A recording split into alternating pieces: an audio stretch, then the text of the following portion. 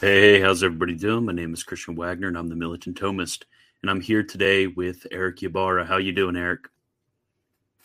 I'm doing excellent, man. Thank you for having me on again. I think this is the second time or third time. I can't remember. But second time. Last time we were talking about the sacrifice of the Mass. That's right. That's right. I've been noticing some of your material lately, and it seems like you're talking a lot of high-level stuff, so I'm excited to be on. Thank you. I try my hardest. I've been thinking about getting into a little bit of the dogmatic aspects of justification. I feel like, I'm not sure, I'd like to hear your thoughts on this, but I feel like when I do see people's arguments against the Catholic view of justification, it comes from a place of grave misunderstanding. Yeah. And also it comes from a place of poor modes of argumentation. It's just usually both, sometimes one or the other. It's just the same old stuff that I've read from authors hundreds of years ago and have been talked about. But I was really excited when I saw that you came out with a book, especially on Romans, because that is one of my favorite books of sacred scripture. Yes, and I did put the link in the description below. Thank you. It's on Amazon. Let me pull it up. Yeah, it's I mean, that's just the locus classicus in the debate between Catholics and Protestants, is the book of Romans. I mean, I just, and even before Protestant reforms came in, Romans was cherished by a number of the church fathers. So it's a book that didn't even gain its prestige just after Luther. Mm-hmm. It's a book that has if I was stranded on an island and I needed to have one book of the Bible, I always say I would have to have the Psalms, but yes, the second one would by necessity be the book of Romans. So it has that pride of place in my perspective. So when you were researching for this book, how long have you been researching for this book? I'm curious. Yeah, that's a good question. So I could literally say that this research goes back to 2005. That's when I started getting really deep into defending the Protestant teaching, and I was reading all of the normal recommendations. Puritans. I got into Luther, Calvin. Eventually, I really found a good place in Geerhardus Voss, Herman Ridderbos. And when I was a Protestant and I linked in the eschatology and soteriology as both having to do with justification, this is something that George Eldon Ladd wrote. He made it more of a common talk in English scholarship with his book on the kingdom of God, the already, the not yet, the new creation breaking into the present. That whole motif had kind of dropped from some of the Protestant scholarship on the subject of justification. What got resurrected because some of that intaking from Dutch Reform thought, from Voss, and then really, looking back to the older reformers on this, I started to defend this, the Protestant doctrine. I was reading some of the New Perspective material. I was arguing against that. I developed a good email relationship with a number of scholars who were in the field, like D.A. Carson, Douglas Moo, Stephen Westerholm. There's just a slew of other guys. I even got in touch with N.T. Wright back then. I think it's easier to get in touch with him nowadays. But so I was heavily invested in defending this the sola fide of the Reformation, and I was there in the thick of the debate between John Piper and N.T. Wright. I don't know if you remember. They had an exchange of publications with Counted Righteous in Christ by Piper. Then N.T. Wright wrote a book and called Justification, and then Piper wrote a book on another book on justification. And this was a time where I started to realize, well, wait a minute, N.T. Wright has got a point on some things. Now, let me just put my cards out. I'm actually not fully convinced of many of the new perspectives that most scholars now talk about in the plural, because there's just so many. I think that they've latched on to some very key items that was completely eclipsed by Luther, Calvin, and their exegesis of the Romans, Galatians, the letter to Philippi and Colossians.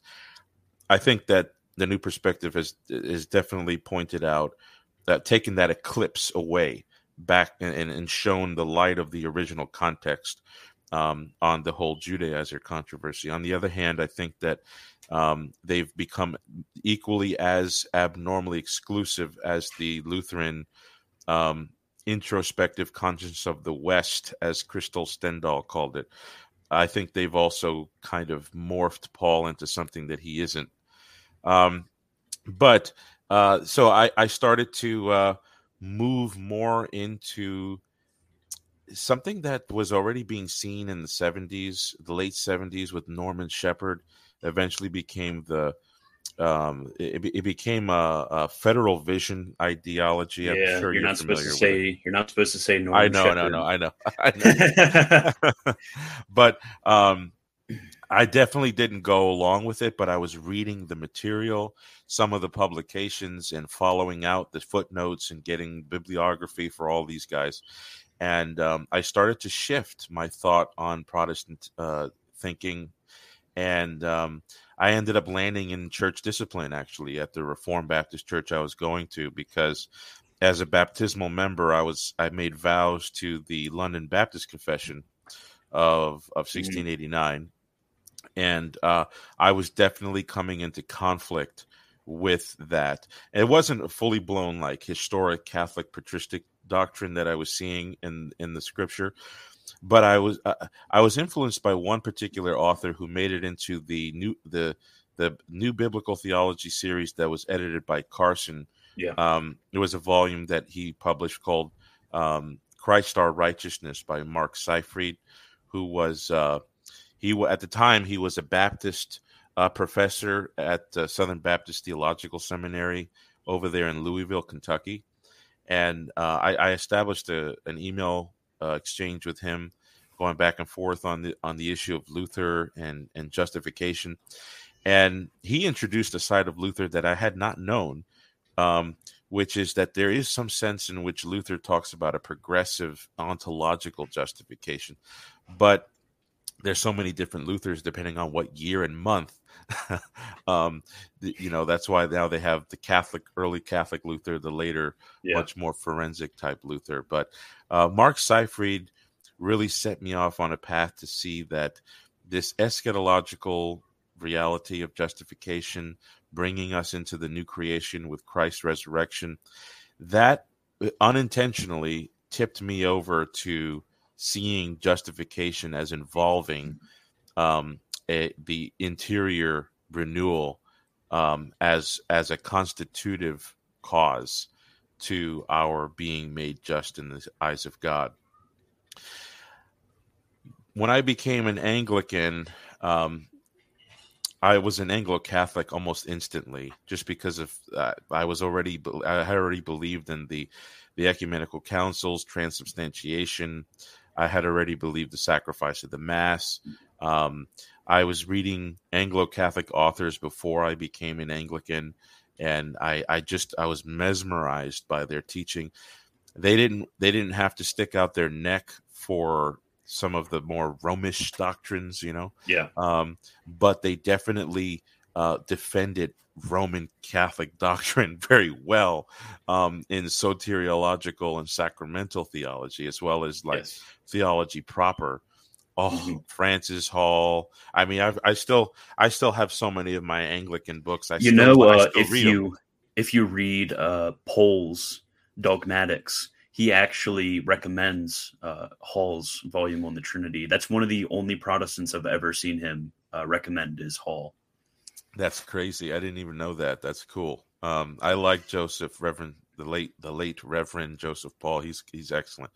I actually utilize him in my book because I think that he was extremely perceptive on the dogmatic in some of the dogmatic debates within the Catholic world on justification, because a lot of people don't realize that within the Catholic world there's still debates on certain aspects of justification. But well, when I was an Anglo-Catholic, my mind went to issues of church authority, Orthodoxy, Constantinople, Byzantium, and my research was completely new.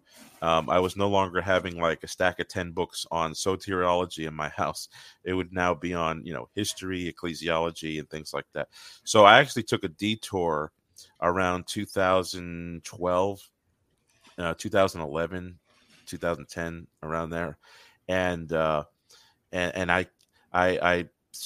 I've been basically housed. I've pitched my tent basically in ecclesiological matters and church history matters, East, West, Greek, Latin, schism. But I came back to this issue about, I don't know, 7 or 8 months ago, and I said, I studied that particular issue so much. Maybe I should put pen to paper as to how I came out of the Protestant way of thinking on this matter. So I tried to get engaged some of the literature that has been hitherto published. I reached out into the works of some of the newer faces on the scene for the defending Protestant teaching, and I've realized that so many Protestants have actually conceded some of the things from the new perspective. I'm thinking of guys such as Thomas Schreiner, who initially he was just like, his boss, Al Mohler, and James White, very suspicious of N.T. Wright. But then now he's come around to saying, no, he's a Christian. He's not a heretic. And you have P.T. O'Brien, Francis, I think Frank Thielman, just a number of Pauline scholars in the past have actually made some adjustments to their thinking. So some of these Reform guys today, they're open to dialogue on this issue more than they were when I was looking into it. Because when I was looking into it, all swords were out. I think some swords are still out. I think Fesco is one guy I've looked into. He's still trotting the old habit. If they teach at Westminster West, then you know that their swords are going to be out. Yes, yeah. So, but other authors seem to have come around. I'm thinking of John Barclay, who he's not fully on the way of new perspective. Where with Jimmy Dunn or Wright, or Richard B. Hayes, but he's definitely come around to speak in terms that shows an indirect concession to, some of the Hebrew dictums, like, will be saved and judged according to our works. I think Barclay's done a tremendous service with his book on Paul and the gift. So I tried to update my thoughts with some of the recent scholarship, and I crammed it all in a book, and a small as I could make it. And I chose Romans, like we were talking, because if we're talking about the debate between Catholics and Protestants, we're talking about a New Testament issue. And if we're talking about justification, we're talking about a Romans Galatians issue, but most especially Romans. And so I just decided to structure my book off the first 8 chapters of the epistle to the Romans. Okay, so I guess when it comes to Romans itself, who are your favorite commentators on Romans, ancient, modern? Who do you read and then it really resonates with you? Because I know who I read and it resonates with me. Where is it? There it is. My Thomas Aquinas commentary on Romans. This honestly, I was reading this. This was one of the most helpful works. I read this along with the gloss, and another book. I can't remember who it was by, but when I was going through my Protestant Romans classes, because I've actually taken 2 at this point, and I would always read them alongside the authors we were reading for that loci. And nobody beats St. Thomas. Yeah, no, I have to agree with you. I was looking around for my commentary by Aquinas. It's always handy. I feel like it's always an arm's length away from me. But we redid this shelf, so I don't have it here. But yes, St. Thomas Aquinas' commentary on Romans is by far my favorite commentary because it doesn't, as a Protestant, if you're going to read Aquinas, it doesn't appear to be as exegetically rigorous. But if you understand what Aquinas means by his language, boy, I think he was right there in the text with Paul, like right there, understanding exactly what Paul was writing. And it helped in many ways. But besides that, I really enjoy some of the fragments we have from St. Cyril of Alexandria. Because he definitely shows forth a strong doctrine of original sin with Romans 5:12-21, and he also shows a cognizance of the new birth as being sort of the framework for justification in his comments on Romans 3 and 6. But we only have fragments, so I think there's an effort out there to try and translate what the total fragments we have. Besides St. Cyril, I really enjoy St. John Chrysostom, who is another, if we could use the term again, locus classicus for Protestant appeal. Because if you read Chrysostom's commentary on Romans, I found myself often when I was a Protestant thinking, yeah, this is it. This is exactly what Luther said. This is exactly what Calvin said. Yeah. But when you start reading more, because he's so dense, Chrysostom, if you just read like half of his comments, you can get that. But when you read the whole thing, you're like, wait a minute, he's appealing to this argument. He's using this illustration. He's using that analogy. Those don't seem to help the Protestant view.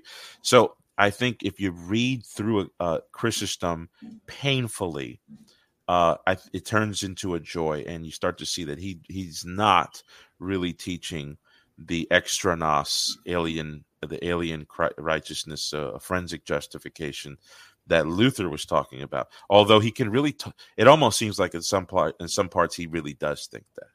But I think there's an enormous amount of reflection in other places within Romans. So there's Chrysostom. I really let's get to some other ones that were done later. There's some of the epistolary interpretations that come out of Augustine are good, but that it's kind of like passages here and there and sermons. And let's get to, I actually like a Protestant commentator on Romans. His name is Adolf Schlatter. I have his book around here somewhere, but he was a 19th century German Lutheran New Testament professor. That's usually a very bad sign if they're a 19th century German New Testament professor. Yes, so I was hesitant as well. So this was a Tübingen guy, but he was famous for being one of the stalwarts against the new winds of liberalism and higher criticism and historicism and all that. So he ended up being sort of like a martyr for the conservative Christian view of the authenticity of the Bible, the text, and some of the more basic Christian doctrines that were being called into question. But Adolf Schlatter was he was a man committed to sola fide. There's no doubt about it. Yeah. However, he was not beholden to the exegetical decisions of Luther, Calvin, and company. He was very faithful to the text, in my opinion, the most faithful I've ever seen a Protestant on this issue. And what really makes his commentary excellent is he doesn't see Romans 1-5 as dealing with justification, and then Romans 6-8 dealing with the distinct, though not separable, gift of sanctification. He says if there was ever anything that the Reformation exegesis of Romans has done as a disservice to the world, it was that. And so he understands the righteousness of God being the whole exposition of the dikaios word group from Romans 1:17 all the way to Romans 8:13, where Paul says the body is dead because of sin, but the spirit is life because of righteousness, dikaiosune. He sees the whole dikaiosune word encompassing one single concept from 1-8. Now, he doesn't realize that helps Tridentine interpretations of Paul, but he realized that this could be taken to mean a denial of sola fide, but he tried to whittle it back in. So, but I think and Schlatter himself has been resurrected in a lot of Protestant thinking today. So guys like Robert Yarborough, he's a professor. I can't remember exactly where he teaches. It's not one of the big names, but I read his commentary on 1 John. Very good. Yeah. He's done excellent work in the Johannine epistles. Andreas Kostenberger is another guy he's done a lot of work on John. Speaking of John, but both of them have kind of tried to bring Adolf Schlatter back into Protestant reading, because he was kind of put down because of how almost Catholic his commentary on Romans was. Could it be because of their experience in the Johannine literature? Because I've always found that when I read, for example, 1 John, and then think about justification, that the Romish interpretation becomes a lot clearer in my eyes when I read 1 John. And when I read Romans, it usually takes a little bit of help from commentators. I find that to be true, because like Schlatter's interpretation of 1 John, where it says if we love, I can't remember exactly how it's going, but if we keep his commandments, the blood of Christ cleanses us from all unrighteousness, which means you've got this issue of charity and the real ontological blotting out of iniquity being a positive and negative of the same reality. And Schlatter brings that up in his commentary on Romans, how the righteousness that justifies us is not only the forensic declaration, but it's also the charity that comes out of us. And I don't think he realized what kind of shots he was firing at the time, but so there's that. We don't want to get too much on Schlatter, but if any of the listeners want to know a Protestant commentary that I recommend, it would be Adolf Schlatter. One of the guys that has picked up on him too is Peter Stolmacher, who was another Tübingen guy, who was a Lutheran, but I think today he's a Quaker, interestingly enough. But he wrote the foreword to Schlatter's commentary on Romans, and Stolmacher was also another firebrand, shots firing kind of guy. He opposed the New Perspective, but he seemed to have hedged away for people to come out of the sola fide interpretation of Romans. And then, of course, today you've got some of the standard ones like Douglas J. Moo. I think is still good. I still think that he's got something to offer. Yes. I think that who's the guy who's writing now? I think I quote Gorman, Michael Gorman, the Christoformity motif in Paul. He's written quite a bit on the doctrine of justification and theosis in Paul. He recently published a commentary on Romans. I don't agree with everything in it. It seems like he's far more into like the social application of it. You know, like some of these newer interpreters, they're like, well, all Paul's talking about is how to get people back at the table. So they see too much of a social significance. And I try to get weary. I get weary of that because Paul sees justification as encompassing the whole panorama of salvation. You know, human beings, Adam, death, resurrection, life of the world to come type of thing.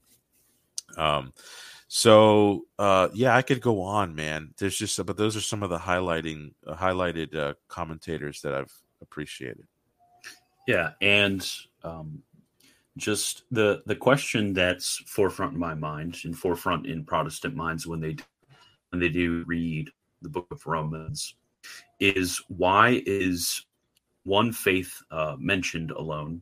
Faith is mentioned to the exclusion of any other modification, and then also that faith is also with that mention of faith is usually negated works. So everybody always asks about that. So I figured I'd just put it out there and see what you'd say. Yeah. So this is something I bring out in my introduction, which is one of the things that Protestants need to understand, is something that they've already themselves come to emphasize in the Pauline scholarship of the last 30 years. And that is that the major structure of Paul's theology, some people say it's the kingdom, but the major structure of Paul's theology, the major theme or motif, or however you want to phrase it, is the fact that with the redemptive events of Christ's incarnation, death, burial, resurrection, and ascension, the life that was expected to come in Isaiah, Ezekiel, Jeremiah, the life of the resurrected Israel has broken into the here and into the now. And through baptism or through joining, some of the Greek is eis Jesu Christo, meaning we believe into Jesus Christ, united into Christ. We actually become conjoined to Christ in his own experience. So, in other words, Protestant interpreters have done a lot of the substitutionary mechanics of Paul. This is what Christ did for us. This is what he did, in our place. But with guys like Ladd, Voss, Ritterboss, and one guy I think that might still be at Westminster, Richard B. Gaffin, brought out is, what is Christ? What is it that we're doing with Christ together in him? And all of salvation is our walking through this door that separates the old creation and the new creation, or the old humanity and the new humanity. And so everything of our salvation is entering into this major structure of the new genesis of mankind. So if salvation is a new genesis of mankind, then that means that there's nothing we can physically do to really effect it. As Paul says, not the circumcision made without hands, contrasting a circumcision with hands, or celebrating the Feast of Booths, or the certain ritual identity markers that pertain to ethnic Israel. All those things are within human tangibility. They're within the human grasp. But for Paul, we've entered the new creation. And so everything we do in this realm can't be rooted into what Paul calls the works paradigm. In other words, in Romans 1, Paul says, what did Abraham, our forefather, find according to the flesh? Well, he found nothing according to the flesh. It doesn't matter what he did. Nothing of what Abraham did was according to the flesh that saved him, right? Mm-hmm. So what we have to understand is that faith, obedience, works, sanctification, struggle, suffering, all those things in Paul, none of those are works in the sense of they are operating from the natural capacity of man, And so if we can understand that, then we can finally get past these debates on, oh, you're saying that we're justified by our obedience. So that's bringing us back to the old boasting, thumb under our overall straps, rocking back and forth on a rocking chair saying, oh, maybe justification was free, so I can't take glory for that. But sanctification, I'm going to take what's mine. No, that's not possible in Paul's theology. And that's because works in the sense of natural human capacity, that's excluded from justification and sanctification. The good works of a Christian are operating off of a much different principle. It's the divine principle of God who's working in us and through us. Scholastics did all kinds of good work in trying to explain that. And so when Paul's talking about the exclusion of works, really what he's excluding is the life context of Adam and Adamic humanity. So justification apart from that, sanctification apart from that, does not necessarily mean inactivity. It definitely means activity, because Paul even says in Romans 6, before you were saved, you were free in regard to righteousness. But then you obeyed from the heart the teaching to which you were delivered. Okay. You were set free from sin, Romans 6, 1-23. That he's definitely talking about human activity there. We have to put to death the deeds of the flesh. Otherwise, we won't have life. Not a certain degree of life, but life itself. So I very much think that it's important to understand that structure, that major structure, that for Paul, everything hinges on this transition from Adam to Christ, old world to new world, old Genesis to new Genesis, old Adam to new Adam. And when you can understand that, then you understand that it has to be a work of God, just like we had nothing to do with our first. Adam was made from the dust, right? Well, we were made from the tomb. So when Paul talks about powers, this goes back to Romans 1:16. The gospel is the power of God to salvation. And then he reasons from that, the dikaiosune theou, the righteousness of God. Well, what is power in Paul? Dunamis. It's not just that God's handiwork, the power that he has, generally speaking, to uphold all things. No, he's talking about the power that he exerted into the corpse of Jesus in the tomb of St. Joseph Arimathea, and that brought out a completely new form of human existence, the glorified new man. Okay, that's the kind of power that's justifying power. Mm-hmm. And so, yes, it's apart from works, but in another sense, it totally involves the new human activity that comes out of it. So, like Paul says, so too you must walk in newness of life. Okay, that newness of life, that's not just a return to the works of the law.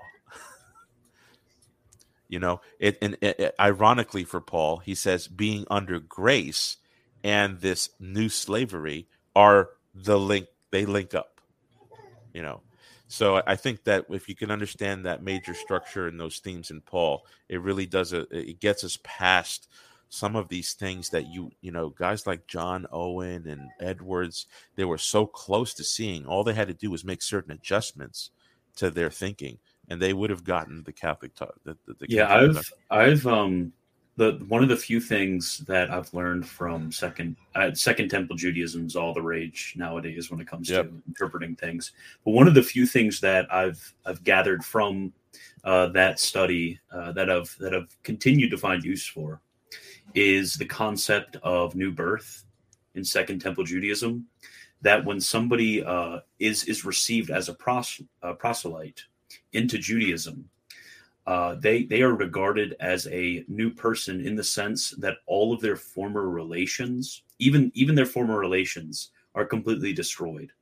Like there are certain judgments in the Talmud that people who are brought as proselytes in, they could like the consanguinity laws don't even apply, so they could technically marry their sister because they are a completely new person and all of their former relations are removed. And in this similar way, that in baptism, there is truly new life, that everything before is actually destroyed and you are actually a new person. So that is why our former sins are not imputed to us.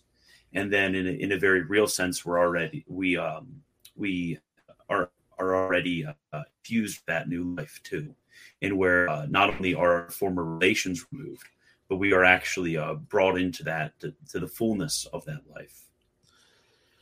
Yes, and it's very rare that somebody can understand that in the debates today, because when we think of like the remission of sins or the expiation of sin in Christ's blood, it's not always understood that forgiveness comes through regeneration.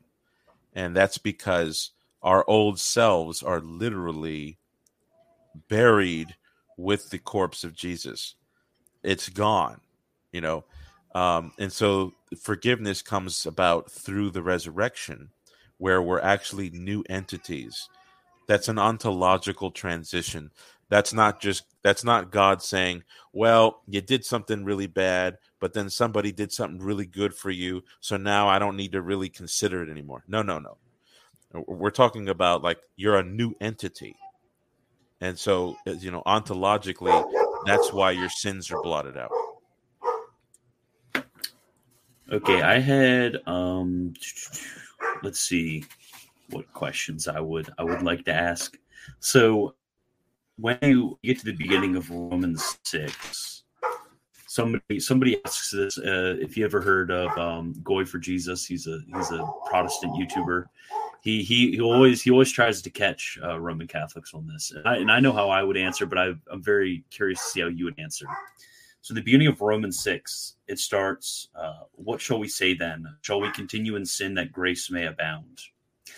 And what he asks is, if Roman Catholic theology concerning justification is true, and if our reading of Romans 1 through 5 is correct, how then do we receive that anticipated objection, since it would seem more in accord with a Protestant reading of 1 through 5 to receive that objection, not a Catholic reading of 1 through 5?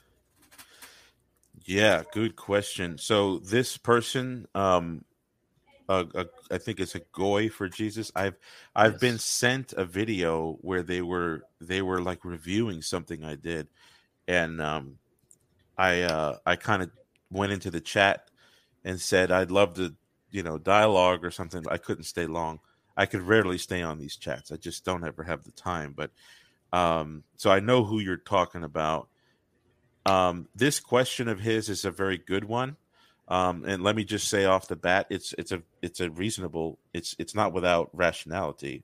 It's one of the stronger points that Protestants have made historically. But what I would respond in short, and I've already brought this up in an article I wrote on First Clement, because in many ways, Saint Clement of Rome, he actually does the same thing. He talks about justification, a workless justification by faith and grace. And then afterwards he says, well, then should we just grow lazy in doing good because we're justified? Clement is a different one, but I've written on that. If you could look it up on my blog. What I would say here in Romans 6 is that Paul is the word righteousness. If we could just erase this chapter division between 5 and 6, the dikaiosune, sunain, and the sunis distinction, it evaporates. So the righteousness that we are born into through the second Adam in Romans 5:12-21, and which justifies us and which prepares us for eternal life, that's not different than the righteousness that Paul brings up in Romans 6.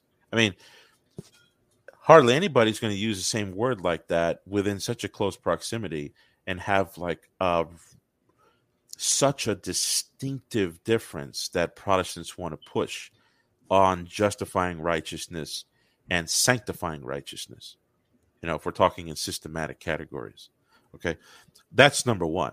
I would say there's already an antecedent improbability that Paul's got such a different meaning to dikaiosune in Romans 5, and then literally just a few lines down,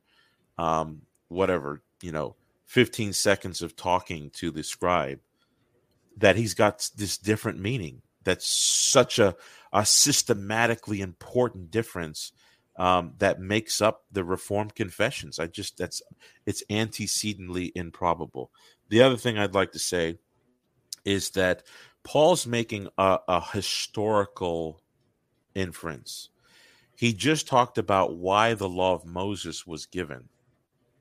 Okay, so if we get out of the issue of, Christ paid it all, so now why do we have to do anything? That's not really what Paul's getting at here. Paul is still invested in this conversation about the Sinai administration. That's what he's talking about.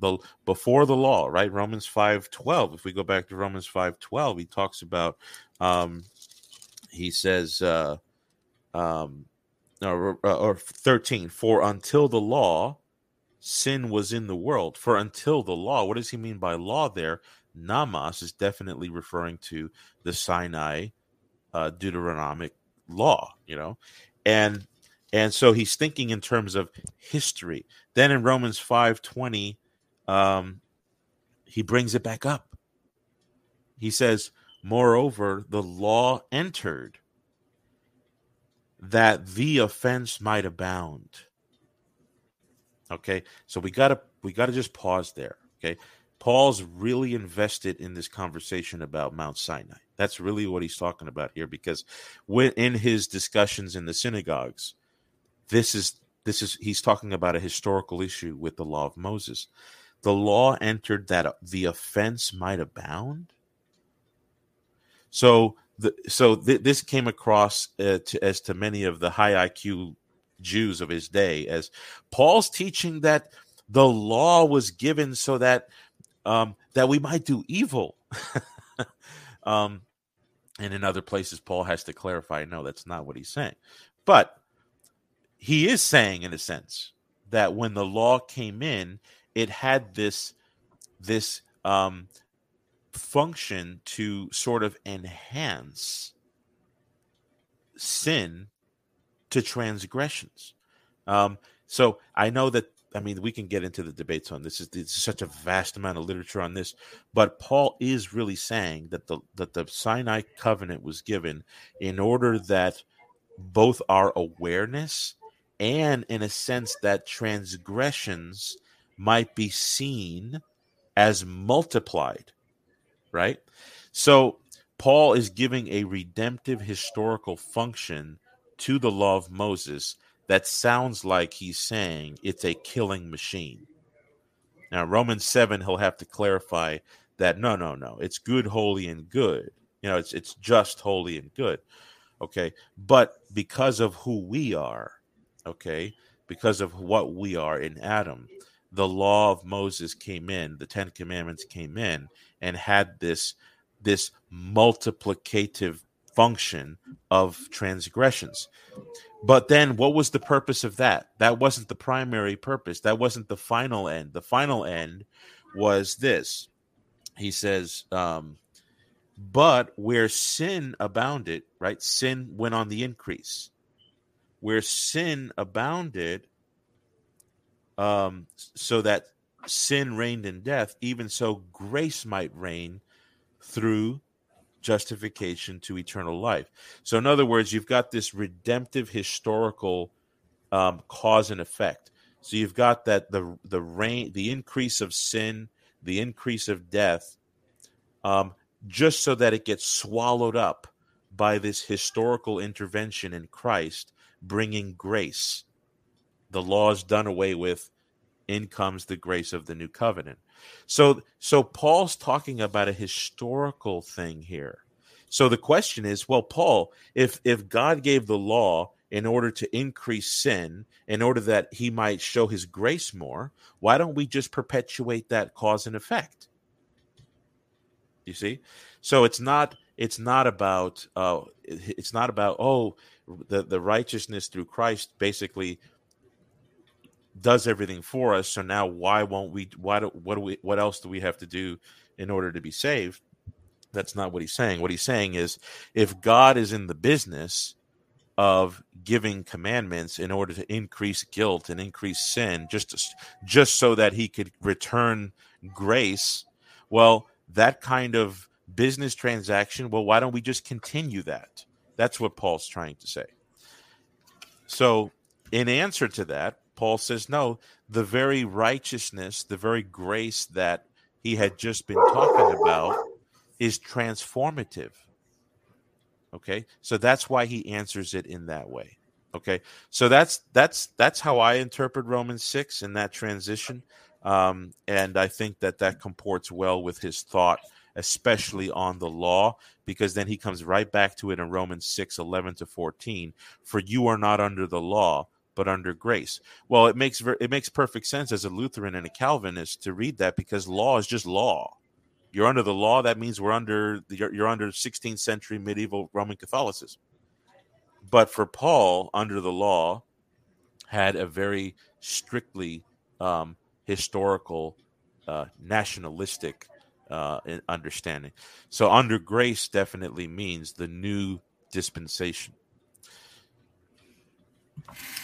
Okay, thank you. I'm trying to think of, somebody sent me a lot of questions, and I'm trying to think of which one would be the best. Protestants trying to trick you.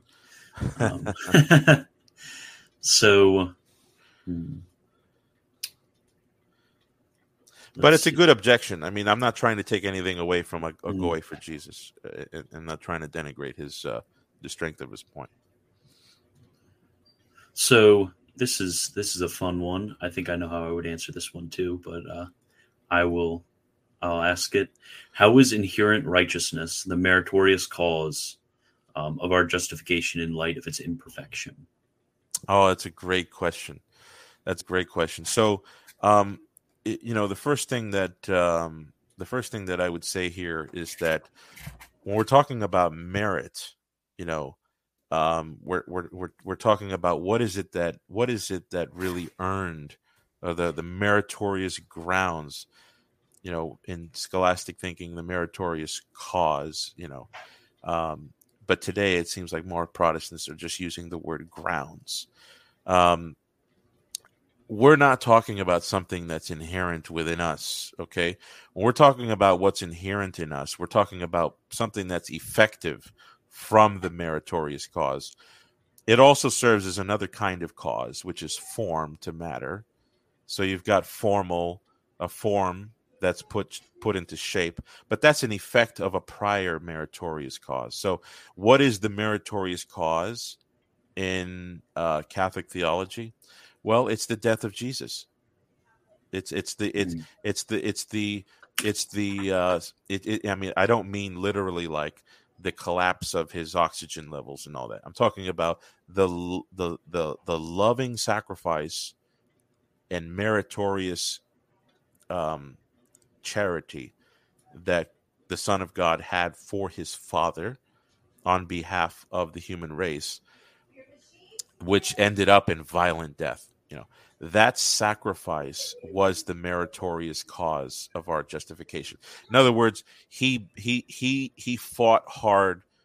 He gave all his energy through his human nature to love his Father and to love humankind, and the earnings for that victory are eternal life for his own body. So he merited for himself, like Aquinas talks about. He merited for himself everlasting glory, but because we get plugged into his body through baptism, all the riches that he earned through his own obedience redounds to all of his body members. Now, when it comes to us as a body member, now we're talking about the effect, right? What is the effect of this meritorious cause? Well, now we're talking about different kinds of causes. Efficiency, we could talk about the instrumentality of how it gets to us, but this inherent righteousness that we get when finally being plugged into the body of Christ through baptism, and all the riches come from the head down to all the body members. Now we're talking about the form that it takes. And that's the inherent righteousness that we have in justification. Now, is that imperfect, or is it perfect or imperfect? Well, in the first place, let's just talk about infants, right? Because infant soteriology really kind of makes clarity of things that adult soteriology doesn't always do. And how is an infant justified in Catholic theology? Well, an infant is justified in Catholic theology because of the habitus that we receive, which is the theological virtues, meaning they dispose us to God. So the infusion of faith, hope and love, charity and love, what that does is it brings back the original harmony that human beings were originally constituted with some caveats. Okay, so it's not like we're returning exactly to the way Adam was made, but original sin is sort of ontologically blotted out. And what does that mean? Okay, in Aquinas, original sin is a disruption of the harmony theologically and anthropologically. So there's a harmony between God and the intellect. So the intellect adheres to God, and the body adheres to the intellect. Okay, the lower appetites adheres to the intellect. So you've got the body being submissive to the mind, and the mind being submissive to God. That's the harmony of original righteousness. Well, original sin takes the intellect away from harmony with God, and the lower appetites actually are no longer submissive to the intellect, and so really what's driving us in through our passions and sins is the body. So receiving the righteousness of God in baptism, what ends up happening is it reorders man and sets him as prepared to live for God, as Paul says in Romans 7, that we might bear fruit to God. Is it perfection? Well, it's not an activity yet, right? Because a baby doesn't do any activities. Mm-hmm. So we have to distinguish between the habit or the habitus, the disposition, the ontological state of grace, and the subsequent activity that a human does with the will and the intellect. Now, the question is that going to be sufficient? This goes back to the debates on whether covenant theology and whether God needs a vicarious obedient life in order for us to be justified. Catholics don't believe that. We don't believe that in order to be justified in God's sight, somebody else has to live a full career of righteousness from birth to death, because that's the covenant theology is constructed in the sense where somebody's got to be born, somebody's got to be obedient through childhood, they've got to be obedient through adulthood, all the way to their final breath, okay, and pass the trial. And then once that's achieved, that active obedience in death, then that can somehow become forensically attributed to, as if I lived his life, and that's the only way I can be justified. So that's kind of in the background of somebody who's going to ask this question that you're asking. We would not accept that. We would actually go back to what some of the convictions of the earlier reformers were, where the remission of sins is that is justification, because the remission of sins is also, on the positive side, this infusion of justice. Mm-hmm. Okay, so we don't think that you would need to have this full life of obedience attributed to us in order to be just in God's eyes. We just need to be changed, and God covers the rest, through the propitiatory sacrifice of Jesus. All of our guilt is obliterated, so there's no longer any charges with which we need to answer for, eternally speaking. Okay, and we're prepared for the glory to come. That's all that's necessary for justification. So you have that in an infant who didn't even do anything yet, and you have it in an adult. You have it inside of an adult who's just baptized, but then subsequently the will and the intellect are cooperating with grace in order to be pleasing to God. That's another debate that that Protestants and Catholics can spend hours on. And what does it mean for our works to be pleasing to God? I think Aquinas really got the drop on Luther with this in this regard. We really do have the ability to please God in an authentic way, and not in all not with all the qualifications that you typically will see in the Book of Concord and some of the and the institutes of the Christian religion. Now we're talking about a real righteous activity that we can do through the grace of God. And so to get to the heart of the matter, we believe different things about what's needed to be just in God's eyes. The Reform guy thinks that we need, from birth to death, a perfect life attributed to us, through forensic imputation. Anything less than that, they don't even think that we have a way to get justified. Okay, but interestingly enough, that shows up nowhere in the exegesis of Paul. In fact, this is something that Calvin understood early on in his commentaries on Romans. Romans 4, 6 to 8. Paul goes to Psalm 32, and he says, just as David talks about the man to whom God imputes righteousness, so that's a position, that's a positive.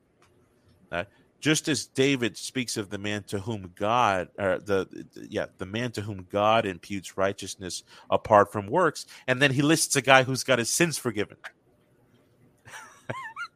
So, in other words, you don't have this negative, positive bifurcation in Paul. That's the thing that covenant theologians have, where if your sins are forgiven, that only takes care of the negative side.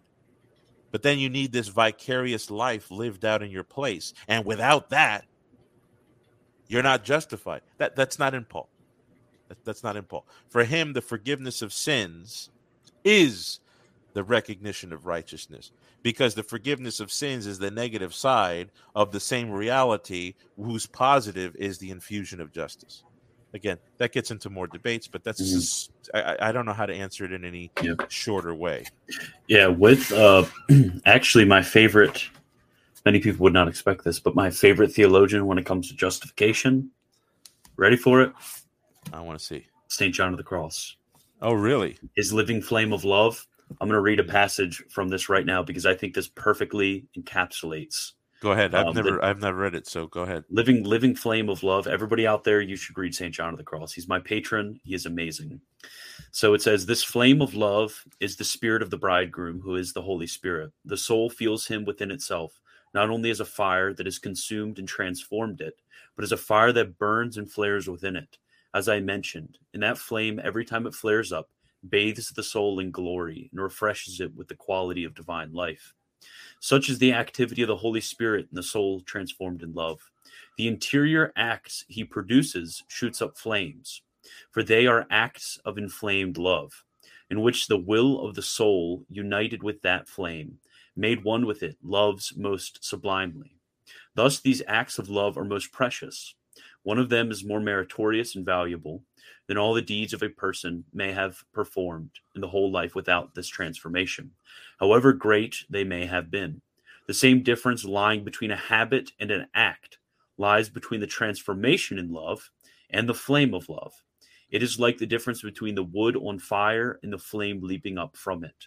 For the flame is the effect of the fire present there. We can compare the soul in its ordinary condition, in this state of transformation of love, to the log of wood that is ever immersed in fire, in the acts of the soul, to the flames that blazes up from the fire of love. The more intense the fire of union, the more vehemently does this fire burst into flames.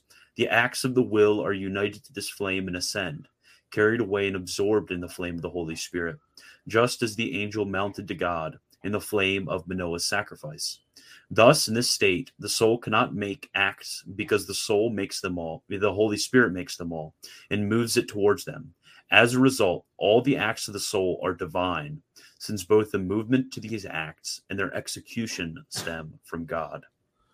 I think that section honestly clinches it, because the way we view sanctifying grace, when it comes to sanctifying grace being a certain created participation in the divine life, the fact that all of the works of grace which we have, works of nature, obviously, any works of natural virtue, whether it be fortitude, justice, any of these works of natural virtue can come from our own will, unaided by grace. But with sanctifying grace, it infuses that flame into the soul, where the soul is transformed into that fiery log.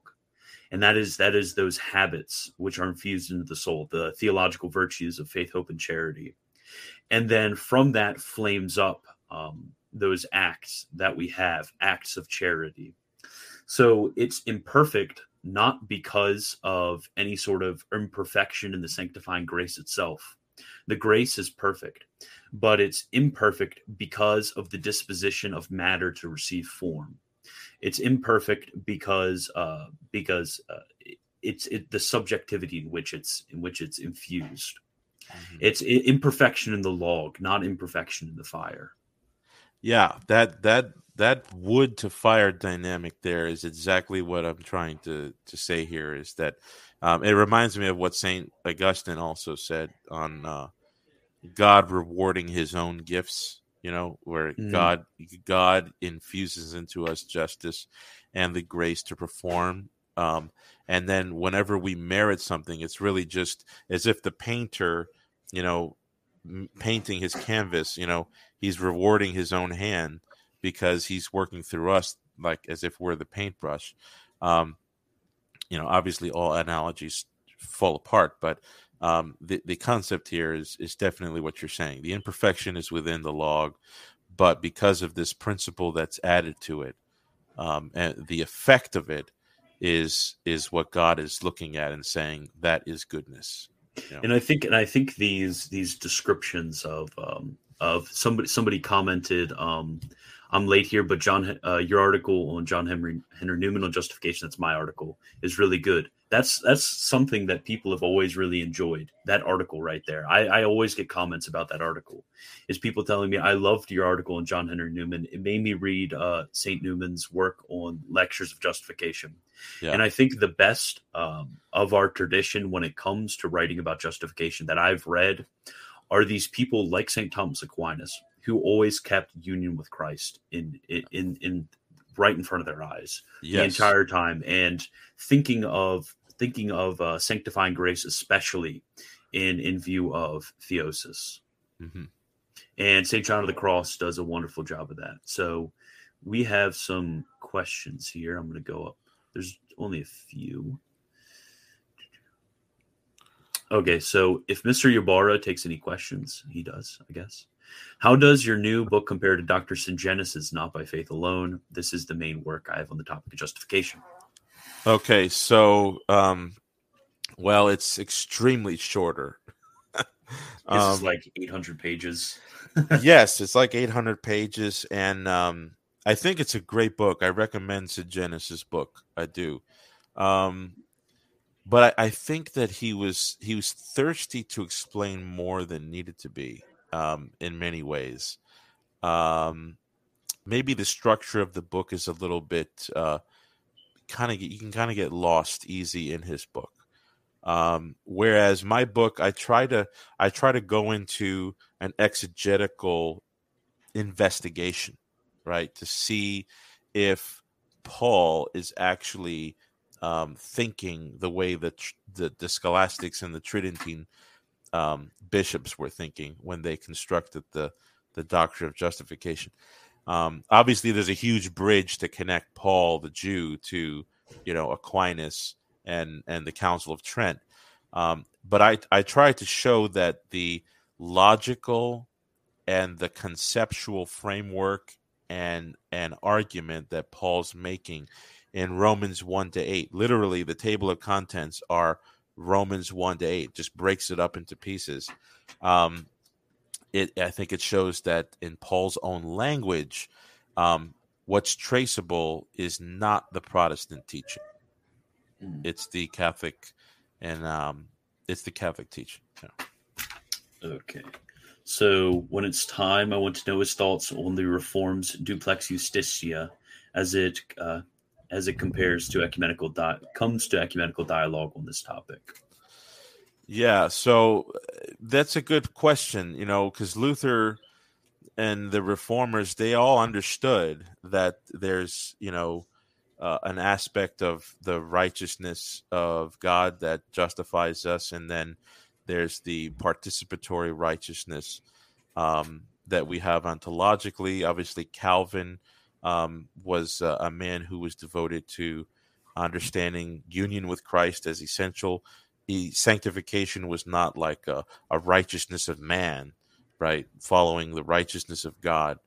But I would say that if we can, so here's a distinction I bring out in my book that might be helpful.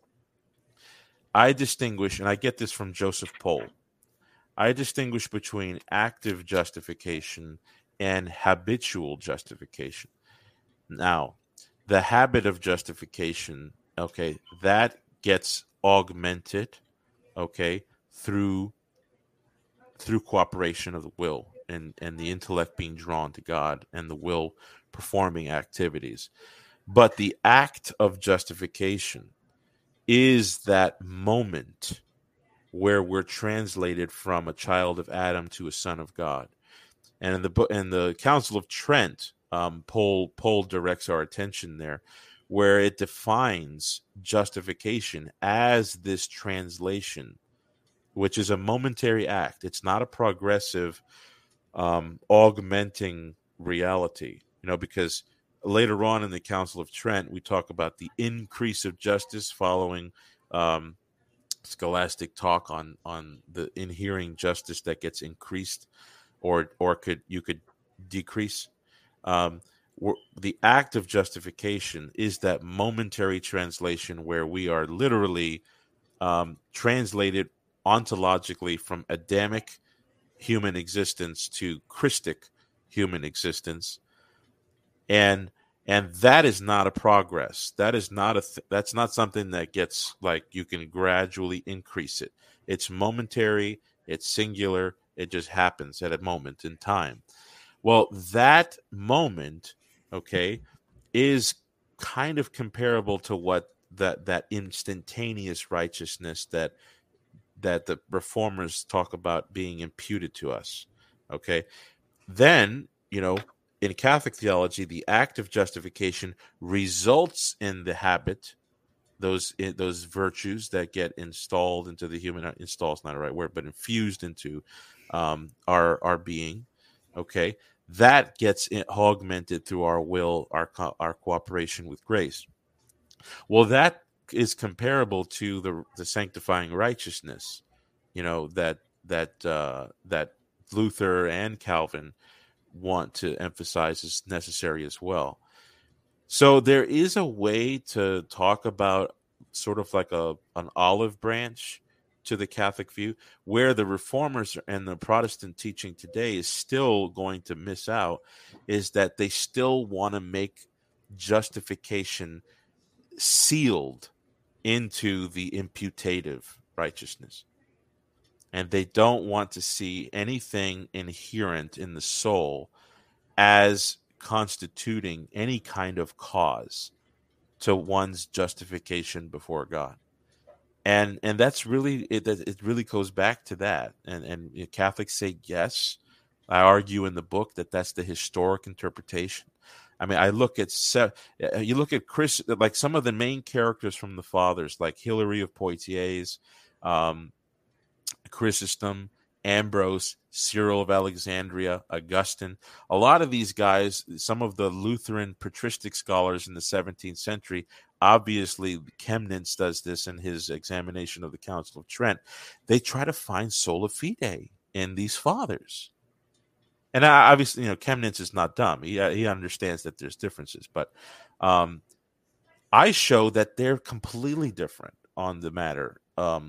And on their commentaries on Genesis 15:6, their commentaries on Habakkuk 2:4, and their commentaries on Romans 4:1 through 6. So I think that's going to be where it comes short on the two kinds of righteousness. Okay, thank you. Let me see. Oh, could you go over that list of church fathers again? Because somebody just asked for any church fathers who focus on justification. You just gave a list. So, that's interesting. A focus on justification, that's going to be tough. Obviously, if you read Chrysostom's commentary on Romans and Galatians, you'll see, read his commentary on 2 Corinthians 5:21. You'll see a lot of justification talk. In his commentary on Romans, you don't need to read all of the commentary. Just read chapter 1, chapter 3, his comments on chapter 4, 5, and then you could read chapter 9, Romans 9:30 to Romans 10:15. You read Chrysostom on those verses, you'll see a lot of justification talk. If you go to Cyril of Alexandria, Fragments in Romans, you'll have to find some literature on this. The Ancient Christian Commentary series on Romans, you can get some of the statements of Cyril on Paul's letter. You've also got letters and sermons of it's the letters of Ambrose. He goes into Rome, and then some of his commentaries on Genesis. I mean, there's just a lot of literature. My book really details all of the bibliography you need. But Ambrose, then you've got Chrysostom also has other commentaries too, where he brings up justification. Hilary of Poitiers, he has a commentary on Matthew. He brings up issues related to justification. He's also got some other commentaries. Hilary of Poitiers brings up Abraham's justification in his De Trinitate, books 10 and 11. I give you the citations in my book. So if you want to see some of what Hilary has to say, Augustine, you could read, just go to New Advent. You just read the whole, read the remission of sins and so on the remission of sins and the infant baptism, they've got that one. You've got the Spirit and the letter. So some of these things I used to be able to just throw off the top of my head. But New Advent, go to Augustine.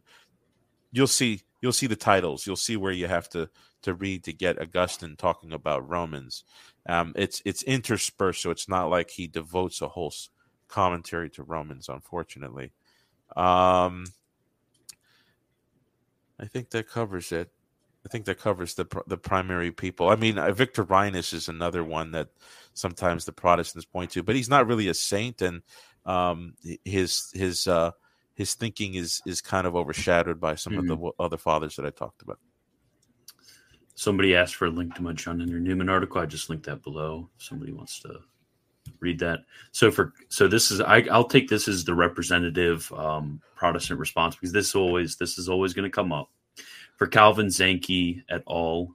And Zanchi's an interesting one to have next to Calvin, but Justification is inseparable from union with Christ, which is mystical, participatory, legal, fleshly, and spiritual. So basically, the objection runs, Eric, you are being extremely unfair to our classical Protestant modes of thinking about justification, because obviously we do not have it separate from union with Christ. The certain participation in the life, death, burial, and resurrection of Christ, the work of the Holy Spirit. You're being very unfair to us. So how would you respond to that? Well, just in my introduction, I basically say just that a number of a number of misrepresentations that that Catholics are infamous for doing is thinking that sola fide means that justification is all there is, and then good works are somehow unnecessary or something like that. And I kind of dispel that mythology, and I point out this issue right here, and I even point readers to beyond Calvin to some of the more later commentators like John Murray, Redemption Accomplished and Applied, where he takes union as the major structure that takes everything from election or foreknowledge, election, all the way to future glorification. So the issue here is not the inseparability. We all understand that the Protestant reformers held that union with Christ, and underneath that umbrella, justification, sanctification, adoption, the remission of sins, all those things are necessarily conjoined. Okay, so that's not the debate here. The debate here is, what form does justification take place as it is inside the person? What is the cause of justification in that formal sense? This is where it's different, and this is where we would argue that this, just as much as Calvin wants to talk about inseparability, he wants to talk about the necessary distinction between justification and sanctification. I mean, for goodness sake, that's what the whole debate was about, in a sense. R.C. Sproul's book, By Faith Alone, emphasizes this very point, that if they want to say that it's inseparable, that's one thing, but they're introducing a foreign distinction between justification and sanctification. And so that's where my book really goes to. It tries to show forth that justification, okay, and sanctification are not as rigidly and hermetically sealed in a distinction, however much they're inseparable, being underneath the larger umbrella of union. Is that justified based from Paul? And I would argue no, it's not. For Paul, the gift of justification is both the remission of sins on the negative side, and on the positive side, it's the interior renewal of the human person and the progressive life that we have as we put to death the deeds of the Spirit, and so to the Holy Spirit, or put to death the deeds of the flesh, and so to the Spirit by doing good. Okay, that's what Paul means by justification. So if that's what Paul means by justification, then the reformers were wrong to emphasize inseparability, but then this rigid distinction between justification and sanctification. Mm-hmm. And he asked a second question that I think he asked, can you clarify in the Roman Catholic view of righteousness by which we are justified is not solely Christ, but partially our own, and how is boasting excluded in the Roman Catholic view of justification? I think if you just, I don't know if you were here for that because I know people go in and out, but if you just go back up to the discussion of St. John of the Cross's living flame of love and the comments you gave before and after that, that's really helpful because it's a both and. It's Christ's righteousness, but it's also our righteousness. It is that flame which inflames us, and that flame is the Holy Spirit, but it's it's a creative participation in the Holy Spirit, which is inherent in our soul, and we can't really boast about that sanctifying grace, which is coming without, but it is inherent within. Yeah, that's good. And I would just say to the last question, how is boasting excluded? Exactly what Christian just said. But also, if you read the end of Romans 2, Paul talks about the contrast between the circumcised man and the uncircumcised man. He says the circumcised man who doesn't fulfill the law, circumcision is no good to him. But then the uncircumcised man who fulfills the righteous decree of the law, the righteous requirement of the law, his uncircumcision is counted as circumcision. And then he immediately goes into this issue for the true Jew, meaning the man he just described. The true Jew is not one who is outwardly in the flesh, okay, whose praise is from men, in a sense, but one who's inwardly by the Holy Spirit, okay, whose praise is from God.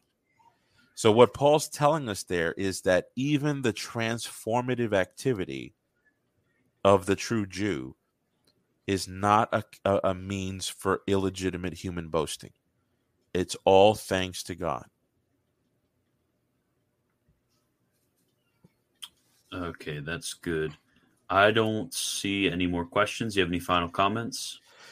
Yeah, just, there's a number of things we didn't get into, and that's fine because that's why the book's there. We don't always want to just give out all the details, right? Exactly. But I really go into the historic and the modern debates on Paul's usage of Habakkuk 2:4 and Genesis 15:6, because those are the two passages that really that Paul looks to really justify his teaching on justification. And I argue that the historic and the exegetical and the Hebraic interpretation of those verses really points to the Catholic view. The church fathers and even right reason. Throw that in there to satisfy the Protestants. So yeah, this is an extremely exegetical work. And I appeal to a lot of the major names, even in the modern landscape. So get the book, even if you don't agree with it. It's only 150 pages. Just tell me what you think. Somebody had a very important question before you go. Yeah. Does Eric prefer a shawarma or falafel? Shawarma, definitely. I don't know what either of those. Not are. Today, though. Not today. Oh yes. We're having. I think the wife is making shrimp pasta for dinner, so we always have a lot fish. of shrimp pasta on Fridays. That's a go-to for us. Okay, thank you, Eric, and everybody watching. Thank you for watching. Remember, if you want to be really nice, patreon.com/MiltonThomist. Just putting that out there because there's a lot of good stuff I do. I did a video the other day on the senses of Scripture and going over some of the heavy technical stuff behind a lot of the ways in which we use language and how it relates as signs signifying things and things signifying things and all that fun stuff. And then also, if you need a little help understanding some of the dogmatic aspects of justification, if you go to christianbwagner.com/shop, I do edit and reprint a few theological manuals. Copen's would be particularly helpful here. Father Hunter and his outlines of dogmatic theology would be very helpful here. They both work off a poll, so they're kind of poll in miniature, I guess you could say. And that's all I have to say. Thank you, everybody. And remember, it is Trinity Tide. So we worship one God in Trinity and Trinity in unity. Lord.